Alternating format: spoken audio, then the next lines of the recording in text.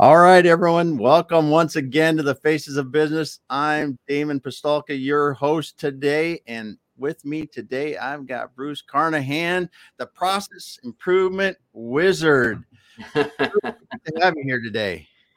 Awesome. And thanks for using the wizard word. I say whiz because people get a little bit freaked out about the wizard word sometimes. But I'm just going there. Yeah, no, you can go there because I know you like to go there. So I'm good with it. I love being on video, and particularly your guest, Damon. And so a little part of the story about that, when I worked on doing what they call lean process improvements, which is based in Japanese culture and American culture way back. And somebody came up to me one day and they said, hey Kiyoshi, and I was like, and I looked at them, and then I heard the word a couple, and I'm like embarrassed to say, and I took this person. I said, "What does Kiyoshi mean?" He said, "Oh, it means wizard in Japanese, so it's a great honor." Nice. So yeah, Kiyoshi, whiz. I just know my stuff. That's all. Awesome. Well, today we're going to be talking about, as people might expect, using processes to be simpler, faster, better, and let's get going, Bruce. So tell us a little bit about how this process improvement whiz got started. Yeah, so it's really interesting because I just got back from the UK, and it's funny because I took a walk that I took 61 years ago as a tiny little boy, and it was the first walk I took on my own to go to my first school. And what's amazing, Damon, is not much has changed except they made the biggest change, which I used to hate, and that was the last part of the walk. I used to have to walk on this muddy pathway, and it brought back all these childhood memories. And I always used to slip up on the pathway or get junk on my shoes, and I was obsessed about wanting to stay clean and stay in order. So it goes all the way back to when I was like a 5-6-year-old kid, and I just didn't like dirt on my shoes. and so that was like the foundation for not only I don't like uncleanliness, I don't like discombobulation. So discombobulation, it makes my brain, it's almost like a computer in anti-defrag mode. It just makes my brain explode when I don't have things in order. So being clean and feeling mentally in order, I mean, I know that's a stretch, but so that was actually the genesis of it. And I never realized until I did that walk 2 weeks ago that that's really where it all started. And then fast forward to, I came from an underprivileged family, done a lot of part-time jobs, and I would always do jobs that were either service-based or hands-on product-based, organizing things. So I love to organize things. And of course, I like to organize other people if they let me, but yeah. So it goes way back. And then fast forward, 27 different industries, lived in 6 different countries. I've been pretty blessed to do unbelievable width and depth of career experience. You really have. And I think you've skipped over this because you've worked in some really cool places. Tell us a few of the, that stick out in your head as interesting places. You go, man, this is country, industry, specific facility, or some that just stick out in your head? Well, one of them that really sticks out is I've never forgotten, I was in St. Louis and I was working for an employers group, and I used to help, little context, I used to help the employers group members see if they were even ready for anything remotely near process improvement, not even improvement, right? So my job then was awesome because I used to get to go tour all of our member facilities. And I've not forgotten a guy called me and said, hey, we're members. I just put my son in charge of this business. Come on out. And it was a foundry. So I hadn't been in a foundry for a long time. So anyway, I drove to a really rough part of St. Louis. And I mean, you can imagine a lot of rusted corrugated buildings. And the first thing I noticed, I drive up to, and there's one car in the parking lot, and it's a Porsche. And I'm thinking, that's really interesting. So anyway, so I go in, we do the happy glad, and the son says, oh, I'll be with you in a minute. So so I said, okay, well, before we get going on, whether we think you're a good fit or not, show me around the foundry. So he said, okay, hang on. And I said, no, show me around the foundry. And he said, oh, I don't go on the shop floor.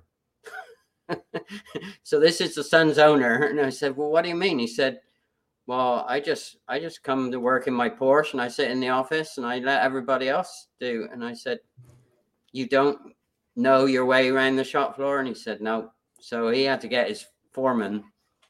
So that one stuck out in my mind, of course. Wow.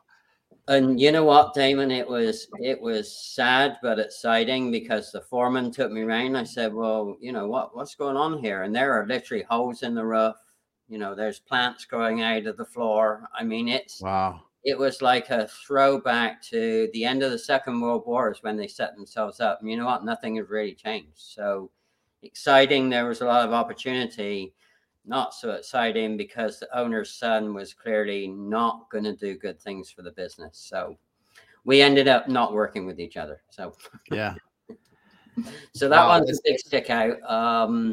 On the reverse side of that, I would say that I did a business turnaround with a guy that I'd done a couple with, and we went into this assembly facility and talk about having a motivated team. They were awesome. They were losing $10,000 a day in cash flow, but man, were the team motivated. And on the turnaround deal, I have a 30, 60, 90 day program, kind of like you do.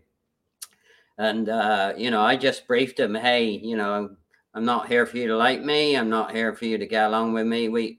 We're in trouble and we need to go do this plan. And they were amazing. They followed all the steps. They followed all the guidelines. They came back to me when they needed help. I mean, it was like a dream job. And of course, wow. we did the turnaround pretty quick. Actually, we did it faster than even the ownership thought we would do it. And 6 months later, we're making so much money and taking so much market share from our main competitor that they wanted to come purchase us. So, completely different end of the spectrum. And that's fun because eventually they did hostily purchase us. So yeah. But an amazing team building, talk about motivated group. And we did some amazing things for our customers and shareholders. And we stopped losing $10,000 a day, which was pretty cool. Yeah, that is. Yeah, that is. And that's, people don't understand the power of processes a lot. And when you really do, and I mean, everything from business process to manufacturing to, how you brush your teeth there, right. It is. What do you do? What do you do to your process to get up in the morning, your process to go to bed, your process to exercise, your process to do the books at the end of the month. There's everything that around us that are processes. And that's why, when we were talking about this and we were talking about using process to be simpler, faster, better. I just think this is a topic that can really help people if they put process improvement to use. So when let's just start out with one of your basic things that you like to do, when you're looking at a process. So you're coming into a place and say you're looking at something. What's one of the first things you do? Oh, I love that. In fact, literally today I had that experience. I want to meet the key contact, whoever they are, whoever's been assigned to, and I want to walk it. There is nothing better than walking the process.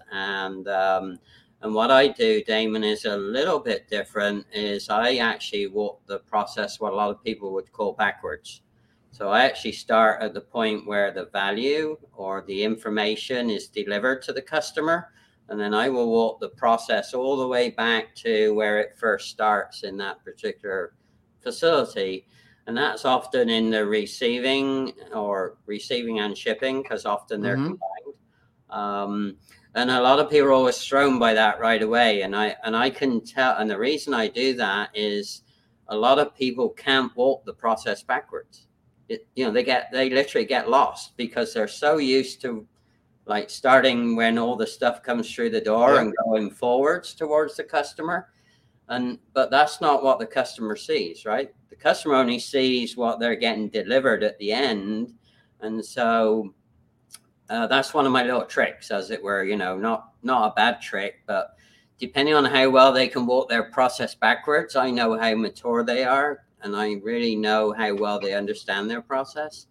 And then the other thing I'll look for is I've got these 10, 12, golden questions that I have in my back pocket. I don't always ask all 10 or 12, depending on how the backwards walk of the process looks and feels like. And then the other thing I will do is I'll always pretend I need to go to the restroom, and the restroom actually out in the facility, not the really nice one in the lobby, or not the real nice one in the conference room that all the customers may or may not go to. But no, I'll go look at, I'll go pretend I need to go to a restroom right in the core of the business, and I'll say, hey, can you show me where the restroom is? And depending on how the restroom looks, I also know how they're treating their people. So those are my little, and I try and have fun with it. I try not to be disrespectful, but it's amazing when you do that, what the customer sees from the process, not what the company is delivering. When you do it from that viewpoint, it's an amazing unveiler of where the good things are happening and also where the not so good things are happening as well. Well, and I think a lot of times we deliver what we think the customer needs, but if we really ask the customer that we may be giving them too much, we may be giving them most of the stuff and they need a little bit extra, that's really easy to give them. And if we start there and ask them, you can do a lot better job. Yeah. Actually, over processing or over cycling. Some people call it procrastination at an individual level, but over processing, over cycling is one of those hidden wastes that most of us, we kind of take it for granted, but you don't need to over process, and you don't need to over cycle, and you definitely don't need to procrastinate. Sometimes it's just about, and I had a mentor once, I used to drive him crazy with my procrastination. And he took me one side one day and he said, Bruce, you only need to be 51% to move forward, right? He said, world class, because he came from the mergers and acquisitions field, world class, you only need to be 60% right, Bruce. So, just give me a solution between 51 to 61% right, and let's go. And that was an amazing piece of mentorship, number one. But number two, it really cut through the whole notion of trying to over process or overthink things and just procrastinating, because that's often what happens, So. I love that 51% right. When you're working in business process, that's pretty good. That's pretty good. That's for sure. I just want to stop for a second and say we had Michael Ryan here today. Awesome seeing Michael. you. Anthony Reed. Hello, Anthony. Yeah. And then we got Ronald Henderson. Hey, Ronald. Yep. And Kenny D. Kenny D. Yeah, a little shout out to Michael Ryan. I'm actually going to meet him for the first time in person after almost a 3-year online, collaboration relationship. So I'm really looking forward to meeting Michael. And I'm meeting with a couple other people in the Cleveland, Ohio area, and they picked a fun spot for us to meet. So I'm really looking forward to that. That's going to be on June 12th. So all right. Yeah. Yeah. We just had out here in Seattle, Gail Robertson was just out here speaking at a Women in Aerospace conference, and I got to meet her over the weekend. So that was was good. That was really good. Yeah. It's nice when you can have these begin these relationships online. You can get to meet people in person, and it's really good. I mean, because it's like you know them, and it's just like hanging out with a friend. So it's good. Well, it's where the magic happens, and people talk about that, but for me, it's about can you really make good memories with meaningful connections, and a meaningful connection. The process for me is do I know their name? Of course. Yeah. Do I know where they live?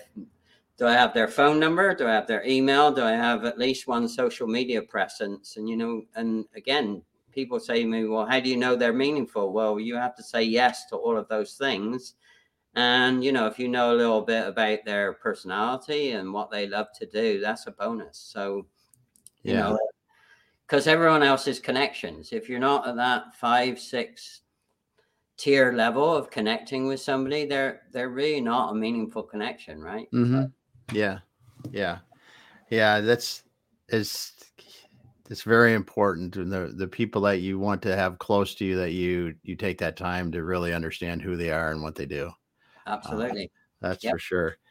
So when we go back to the process part of this now, give me an example where process has really affected, you've seen it affect people personally. Because a lot of people just go, business, so we're going to use continuous improvement on this or that, or let's talk about a personal use for process improvement. Sure. So can I use a recent one for me? Sure. Yeah. So well, actually two. So I was in the UK, so I'm always staggered by the mismatch between American service delivery and the UK service delivery. So I went and actually worked with a young lady called Julia, and she just took the initiative to put a little pop-up LinkedIn local together in Battersea, UK. So they picked this beautiful location, and I'm like, wow, this is, it's like really, really high end. And I thought, maybe this ain't going to go to anyway. So we walked in. So first thing is the guy couldn't find our reservation. Second thing is I said, well, okay, well, can we just sit somewhere? He said, oh yeah, just pick where you want to sit. He didn't want to guide us there. Third thing is I said, okay, well, while we're figuring out can I have a drink? And he said, well, you have to load the app for that.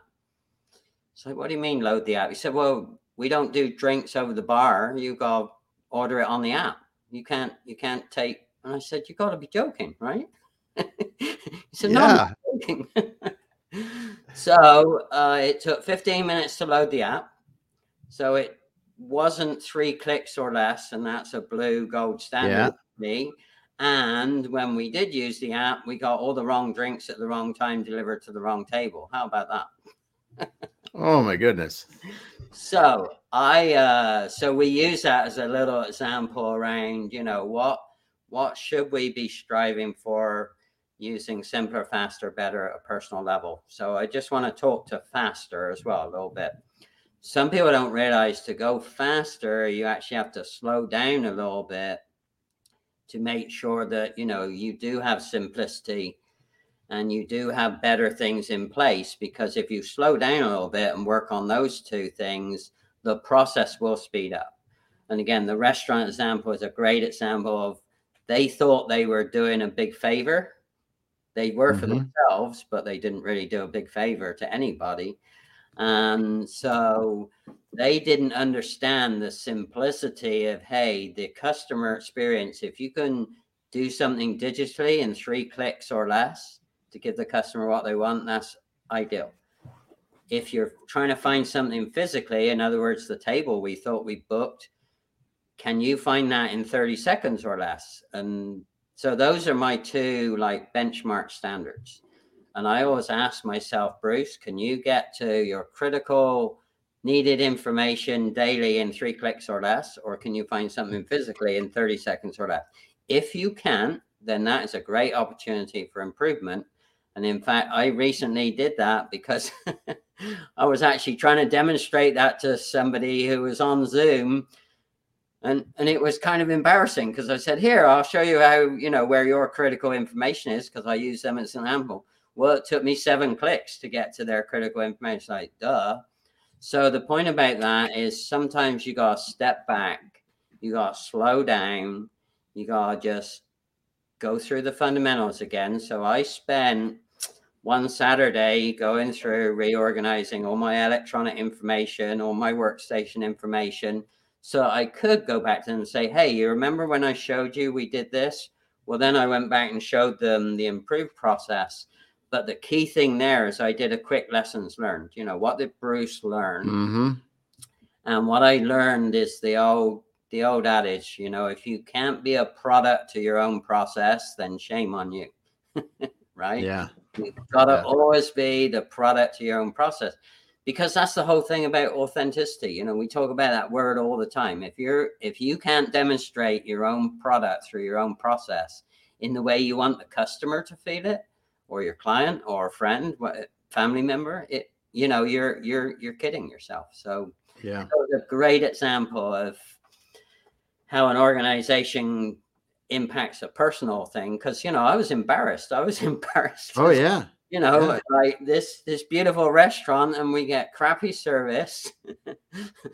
I mean, it was just a Yeah. joke. It really was, and it undermined the location. The location was beautiful. It's right by the river, beautiful sunny day, and yet the whole service experience kind of jaded the whole what could have been a miraculously unbelievable experience. But we Yeah. laughed about it. So we did Yeah. get a laugh about it. That was good. Yeah. Well, I like your 3 clicks or 30 seconds rule. I think that's good. And one of the simple things that I just did, because I use process a lot, right? I have a process for when I get up in the morning. What am I going to do? It's Yeah. in a planner. I have the steps. I know it's stupid because I've been doing it for, well, no, I shouldn't say it. It's kind of seems ridiculous to some because I've been doing it for a couple of years. But if I don't check those things off, Yeah. I don't do it the way I'm supposed to sometimes, or it's easy to not do it the right way or do the things that you need to really do. And I had the same thing happen to me in my note taking. If anybody's ever seen, I take Yeah. notes. I take lots of notes, right? Yep. And my old thing was I just take notes and I stack them up over here, and then I have a stack about this thick of notes, and I'll go through and which one should I keep? Right. Well, what I realized is I can't find anything when I want to find it. And then I throw away stuff that I think I don't need, but I end up needing it. And I keep, so the whole thing is I started putting a date and a dash at the top. I scan every one of them now and I file them by the week.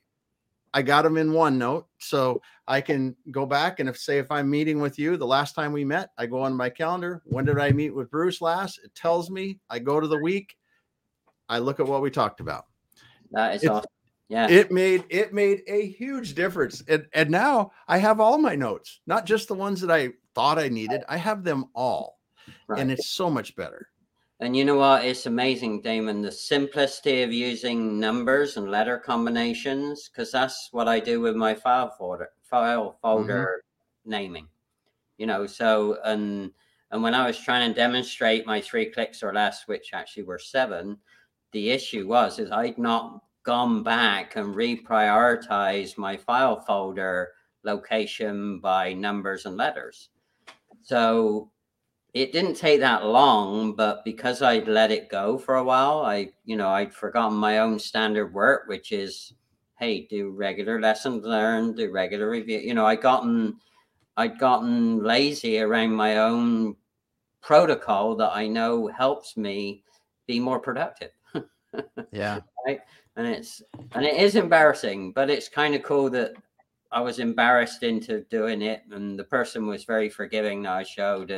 But more importantly, once I showed them how I'd restructured it, I think they went away and did the same with their own electronic filing system. So, talk about passing the legacy forward, right? So yeah, and that's a great example of how you can, the regular lessons learned. I just wrote that down because I think that's something that if we're not doing that often, we miss the opportunity to be better. It's like, okay, even if things are going wonderfully, what would I do differently for it to make it even go better? Yep. And that was actually, I have a little journal, which I know I've sent you. So this is the Fix It journal. And actually in here, you'll see there's places to put top 7 things to bullet point, and then notes, and then a reward at the bottom of the page. So a suggested reward, and they're usually non-monetary rewards. And that's the other thing. We are really bad at rewarding ourselves for good, productive outputs, right? We kind of take it. We do a pretty good job usually with other people when we're working with other people and congratulating them about their productive outputs, but we suck at doing it for ourselves. That's a great point, because usually if you're nice and productive, that means you're going to try to get more work done. Absolutely. Or you attract more work, right? The Or you high attract more work. action Yeah, attracts it, right? that's for sure. That's for sure. So when you come back and you look at some of the examples, do you get called in often to work on business process, like overall business process end to end from order to delivery to customer kind of things? Or is it more in a facility and we're working on a specific part of it? Where are you typically called in? So both, but where I want to focus, and I'm being very specific about focusing, when I really did my big picture lessons learned, Damon, and how I did that is I started, it's going to sound braggadocious, but I started with all the recommendations I've got written on LinkedIn from all the people that have written them. Mm-hmm. And what I did is I looked for common themes inside of that. And what I realized is that my real sweet spot in terms of maximizing the leverage of my time to give other people benefits is in companies that either assemble things or distribute things. Because distribution is really reverse assembly. Mm-hmm. So I'm really strong in the assembly, and it doesn't matter if it's product or service or information. I'm really, really tuned into the assembly of stuff or the disassembly of stuff. So, and that's actually in alignment with how I put together, I was telling you offline, I put together a 6 module Ignite process improvement, self-paced module, 6 module course.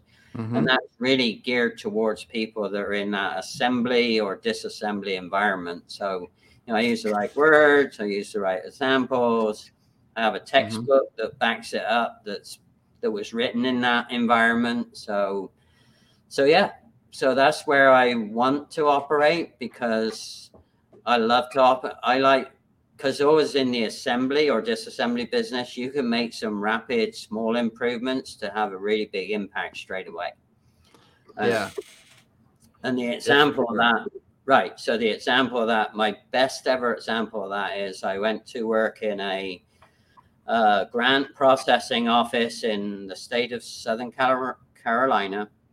I worked with the executive director who realized they were in trouble, and they were processing grants for underprivileged childcare provision, and it took them an average of 63 days.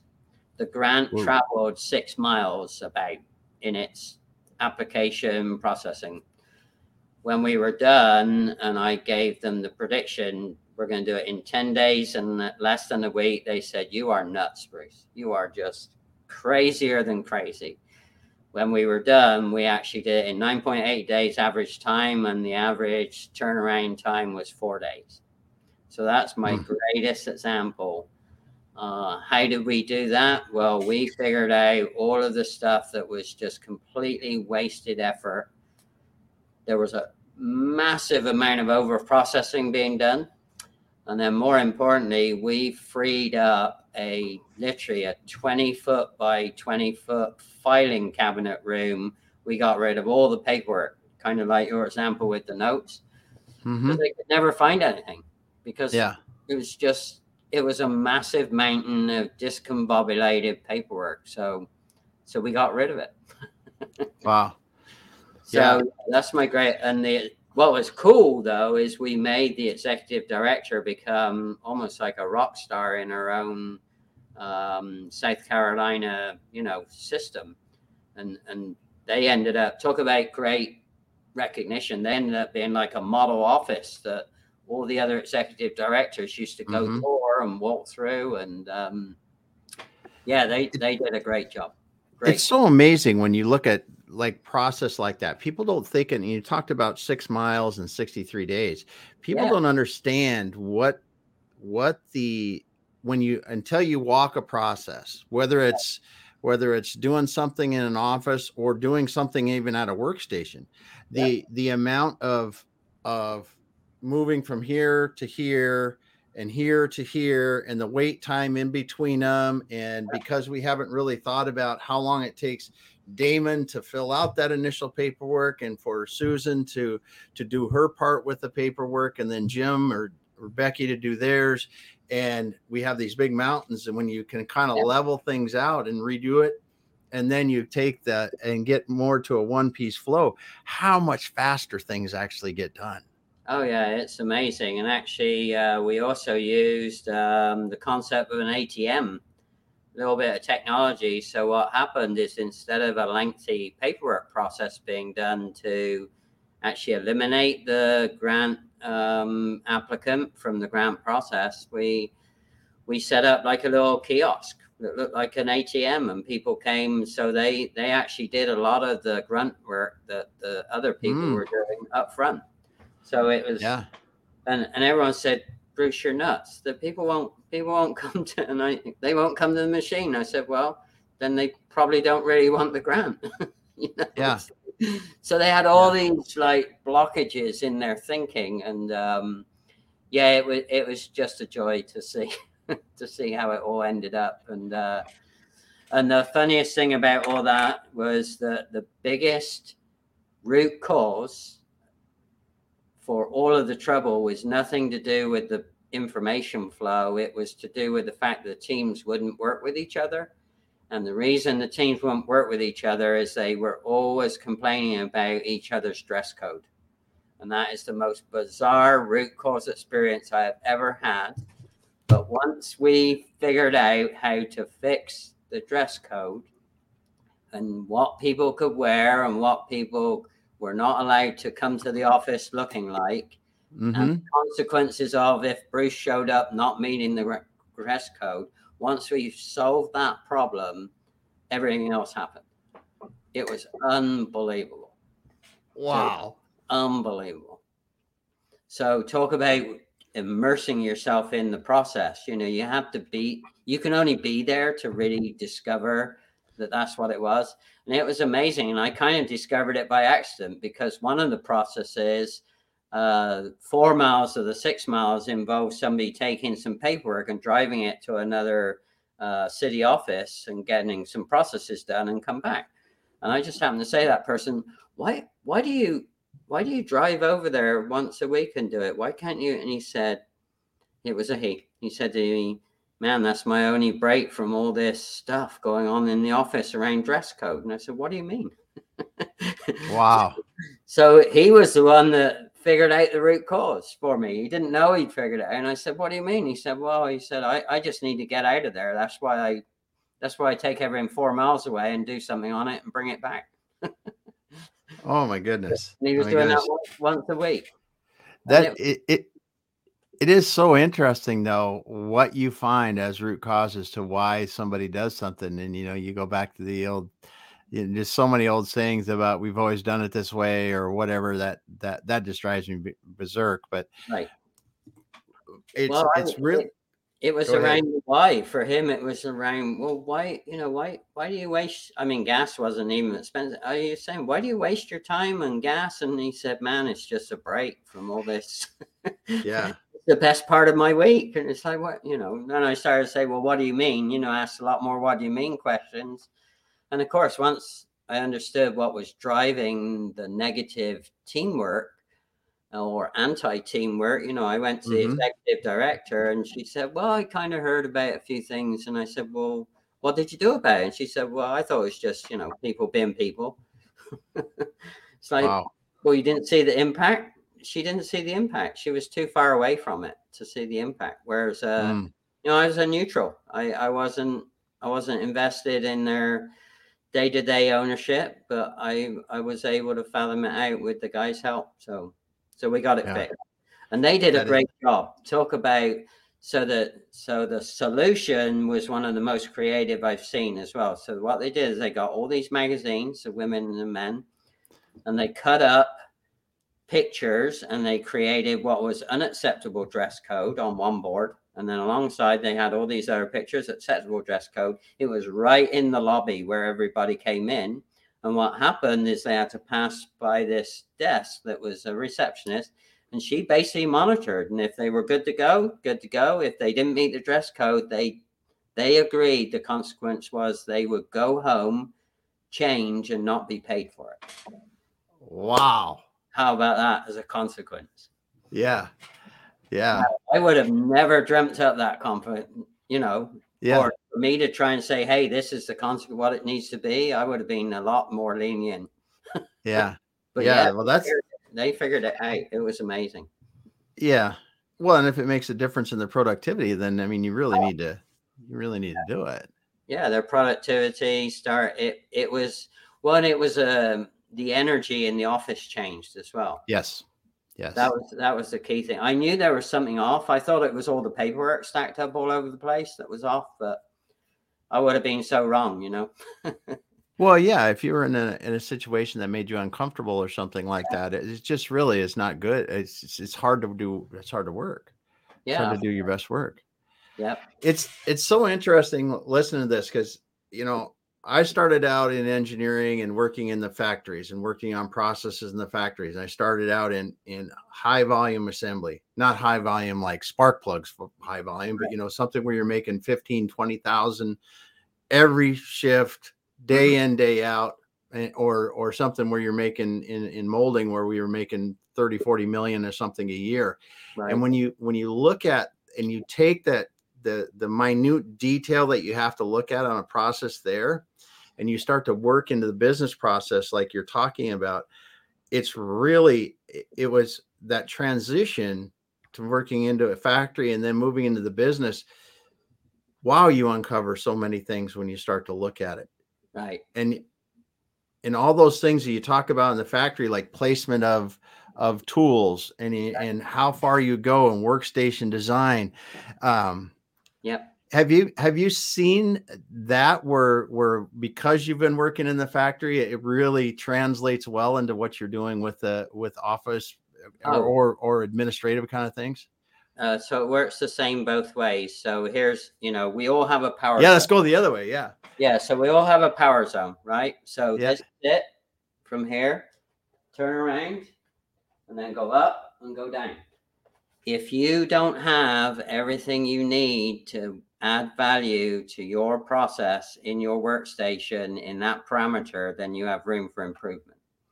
And it is amazing to me how many people, I mean, I work standing up for that very reason. Mm-hmm. I have everything I need. There's my vision board, literally.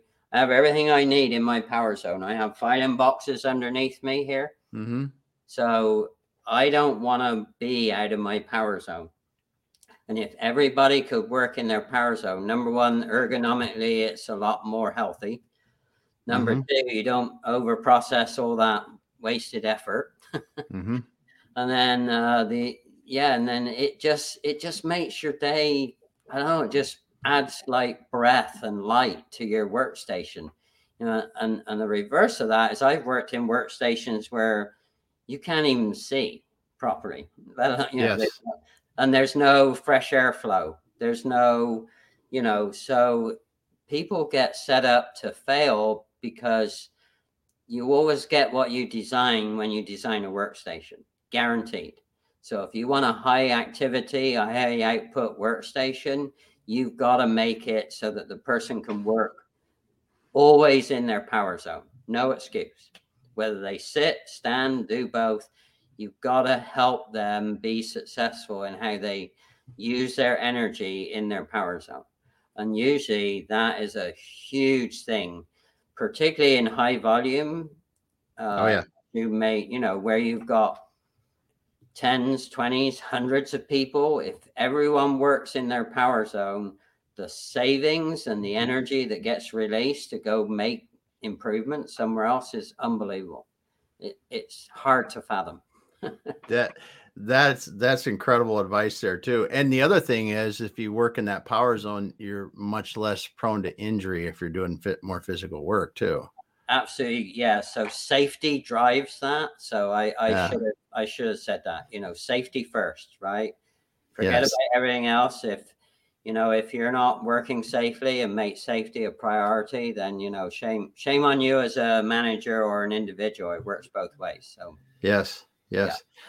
Yeah. When we talk about working in that power zone, yeah, we had some experience one time when back when I was managing facilities where we had someone that was building conveyor belts, and we used to make checkout counters for grocery stores. So, you've got these Right, yeah, conveyor belts. They're different yeah. lengths, and they're sometimes they're 4 feet, sometimes they're 6 feet. Well, this person and the company was 60 years old. Mhm. So it kind of had grown up around this. And this one person that had done this had doing it for quite a while. And they had a table where they would lay out all these and start them all, right? And when we did the lean event and we started looking at it, that person walked like 4 miles a day or something Oh, because yeah. the parts weren't close and everything else. And I Yeah. still remember we redesigned it, and boy, I wasn't quite sure because we said, okay, now you don't have 4 tables, you have 1, and everything is right here, and we're going to see how it works. And he Right. come back a week later, and this is so incredible because I get way more done, and I'm not tired when I go home. Right. Yeah. Absolutely. Yeah. And it's like you get because people don't intuitively think about the fact that you can get way more done and go home with more energy Yeah. if you are efficient in the way you design your workflows wherever Yeah. you're at. Yeah. And the trick there, and people always look at me cross-eyed when I say it, you will always get what you design. So if you've got inconsistency in your process anywhere, it's something to do with the design. You've got inconsistency designed into your process. So, and then the other thing that I am always staggered by is that when people know they need to get a different productive output or change, they are so reluctant to change the productive input. It's nothing to do with the process. So if you want a different outcome or a different productive output, you have to go look and work on the right productive input that's creating that productive output. It's nothing to do with the process.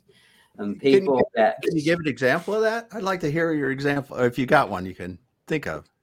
So measuring. So if you're trying to make parts, one part that fits into another, and they're not quite jiving, well, if you go look at what the parts measure when they go into the process, and you'll often see that the parts are never designed to go together. Oh. Right. So then they do all this process. They might trim it up. They might, blow on it. They might measure it a few times, and then they might say, oh, now I need to get that part to match with this part, and I'll put that together. So they do all this processing, and it's like, but guys, for those two parts to fit together, they have to observe some basic engineering rules and basic tolerancing. And when you go look at the drawings, they're not designed that way. Okay. Yeah. Right. So the productive input is not giving you what the productive output should be. So that's a very simple example. Now it's more complicated than that normally, because there's a lot of inputs that go into making what you promise to make for your customer. So yeah, but you have to dissect them. You have to dissect, and then work on the one that's giving the greatest impact to the output of the process. Start on that one first, because if you get that one lined up better, then guess what? All the other things kind of fall into place a lot better too. So tolerancing and mismatching and wrong parts for wrong things. I can't tell you how many engineers I've seen design, the wrong parts for the wrong use, because they didn't understand that the customer is really going to do this with it when they thought they were going to do this with it. Yeah. Wow. Yeah. That's really cool. So change the input to get better output. Yeah. Or if you don't like the output, go look at where the inputs are coming from. That you're doing some process on. Where's it coming from? And another great example. I used to work in the molding.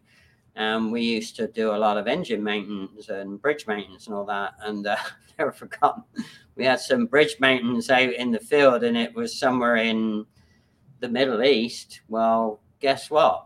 The bridge maintenance were designed for a temperature range of this, but in the Middle East, like this.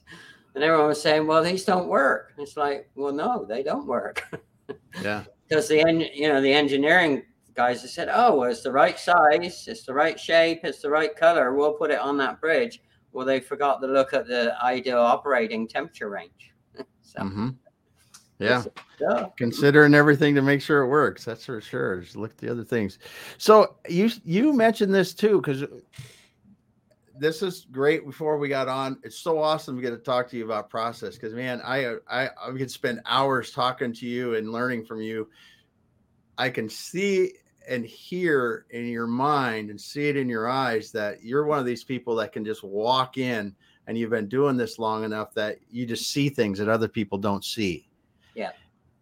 And you're that when we before we got on, you were talking about leaving a legacy in this 6-module online course you're developing, called Ignite.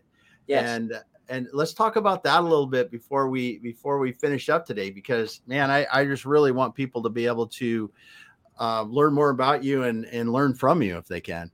Well, thank you for that opportunity. So yeah, I have 48 years ish of a lot of process stuff in my head, and about 9 years ago, there was a textbook created. Actually, it was modeled off of what we did in that grant processes in business, but there's a lot more kind of experience and experiential knowledge that's in between my ears. And both my parents have gone. My sisters live in the UK. I'm single, so it's like, wouldn't it be, and I had this moment back last fall where it's like, my God, and I already know I'm going to be cremated when I pass on to another life. What a shame it would be to have that 48 years of stuff that's between my ears just go up in flames when I'm no longer here. So Yeah. So then I started to think about, well, how I'm going to do that. Anyway, fast forward, I found Veronica. She's a V-Power coach. She's very prolific here on LinkedIn. She's got an amazing process for people like me that have so much experience, they just don't know where to start. And that was the problem. I didn't know where to start. I mean, I have the textbook, I have my journal that I created, but I didn't understand how to pull all of that knowledge out and put it into sequential, step by step, easy to digest, self-paced modules that you have to account for people's different learning mechanisms. People learn completely uniquely to them. Mm-hmm. They learn completely differently in their own time. So it's like, well, you can't just do that in a book. You can't just do that in a series of videos. You've got to think about, well, how do you make it flexible? So that's what Veronica did. She spent countless hours trying to really understand the way my brain works, and she was amazing. She, I would say, I talk a lot when I'm passionate about what I do. I'd say 4 sentences. She'd say, "So Bruce, you mean to say this, this, and this?" It's like, how did you do that? Well, that's awesome then. 4 sentences down to 3 words. Yeah.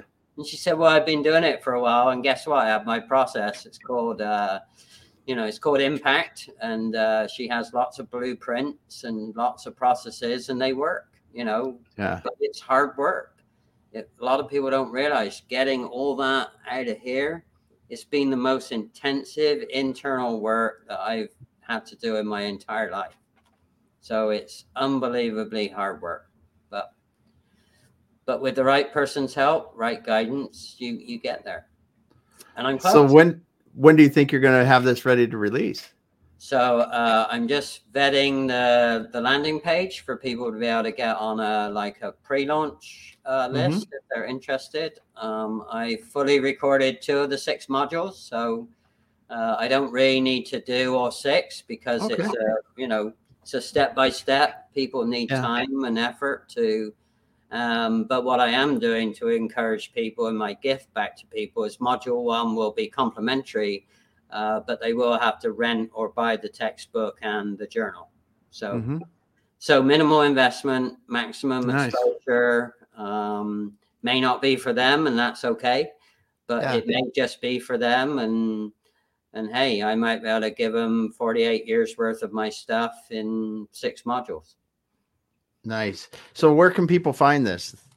So I will post the landing page when this goes out. How about that? Okay. So that sounds great. It's on the back end of my website, processcleanup.com, but the page is not live. So okay. I literally sent it out to some people in the network that I know will give me a lot of objectivity last night, and some people Okay. already looked at it, and so I'm waiting for a Awesome. little bit more feedback. Awesome. Well, it's exciting to see that you're doing this, and I really like the idea of building that legacy and sharing it with other people. I mean, Sure. because it would be it would be cool to think about after we're gone, that something like that could be left behind at a library or something like Right. that, and imagine somebody discovering it and going, wow, this is incredible. Yeah, You know, absolutely. it Well, really is something. well, and the other thing is, I've been talking more recently about, my what I call my jive hive. So there are people I jive with, but the hive concept actually came from Dr. Alexandria Rosso, because we were talking about, well, how do you know the right people to attract? And anyway, so hive, honeybee, bees, high quality honey. So I just put together this thing called Jive Hive, and the point about the Jive Hive is typically they're a generation younger than me. They're typically high potential leaders. They don't know they're high potential leaders necessarily. And so Mm-hmm. the other way the Ignite modules are designed is to actually help that person really get clear in themselves about, hey, they are a high potential leader. And if they do all these modules and keep doing all the stuff they're already doing, they can advance their career in lightning warp speed. Yeah. So that was the other piece that's subtly driven into the design of the Ignite modules. It's to help our up and coming high potential leaders Nice. very Nice. specifically. So not only is it a legacy around the knowledge not disappearing, it's actually passing on the tools for our up and coming leaders that are going to shape our world. So, Yeah. That's maximum. incredible. That's incredible, man. That's so exciting. It's so exciting. And like I said, we're running out of time here because Sure. but I could talk for hours about this with you, Bruce. It's we'll have to have you come back and after you get some people through the online modules and you're done with that and you get some experiences, we'll have to have you come back and we'll talk about we'll get some good process stuff and come up with some good things to talk about. But just so good place to find you, LinkedIn. LinkedIn is my number one. As you know, I'm a live stream host like yourself. So Mm-hmm. thank you for letting me have the guest experience. I'm fascinated. Our processes are almost identical, so it's interesting. Yeah, cool. Um, Cool. It's been great and to then, have you. yeah, and then I extend to YouTube when I do live stream host, and then I'm actually one of those more mature guys playing on TikTok. So not quite sure what the strategy is yet there, but I have found somebody that's going to help me get to my next level of strategy. But I want to give a shout out to Shri. Shri actually forced me to do my first live on TikTok, which kudos to her because I did not want to do that. So Shri helped me with Awesome. that. Gillian Mulholland actually showed me and actually loaded my very first fast tip videos out there. And then Mayan Gordon was the person that got me to realize it's nothing to do with dancing for you, Bruce. It's about how can you share your knowledge in fast tips in the business and technical and training arena, because I didn't know that TikTok is segmented that way. You can decide, where your content ultimately ends up by using the right hashtags. So That's yeah, a lot awesome. of people don't get that. They think it's just singing, dancing, people being goofy, but there is a serious professional development, management development. There are some serious players on there using TikTok very effectively to pass on their knowledge. So Awesome. Awesome. I did not know that, but I'm going to be checking that out. So Bruce Carnohan, if you're looking at him on LinkedIn, he's the guy in the blue shirt. yeah. Remember that. And I was thinking about that when I get on. I put on a blue shirt today and I didn't even think about it, but I should have had a different color. So you could be the Oh, you're only good. guy with the blue shirt. Well, I know it's your favorite color from prior conversations, so Yep. no problem with you. I know you support me, and yeah, and I'm the only guy in the blue shirt I think on there. I mean, there Yep. are others, but they don't use that my hashtag. But my main hashtag is the one in my title here. Simpler, faster, better is my method. Anything to do with methodology, case studies, experiences, stories, you're gonna, you can search under that hashtag, and you'll get a truckload of stuff that will be more than you need to read. Awesome. Awesome. Well, thanks so much, Bruce, for being here today. Today we had Bruce Carnohan. We were talking about using processes to be simpler, faster, and better. And man, did we get a dose of knowledge today. Thanks so much for being here, Bruce. Thanks everyone for listening. We will be back again. Whoa, it's a holiday weekend here in the US. Not going to be here on Thursday or Tuesday of next week because we're going to take a little time off, but we'll be back again later next week. All Thanks, right. Yeah. everyone. Thanks. Thanks, Bye. Bruce.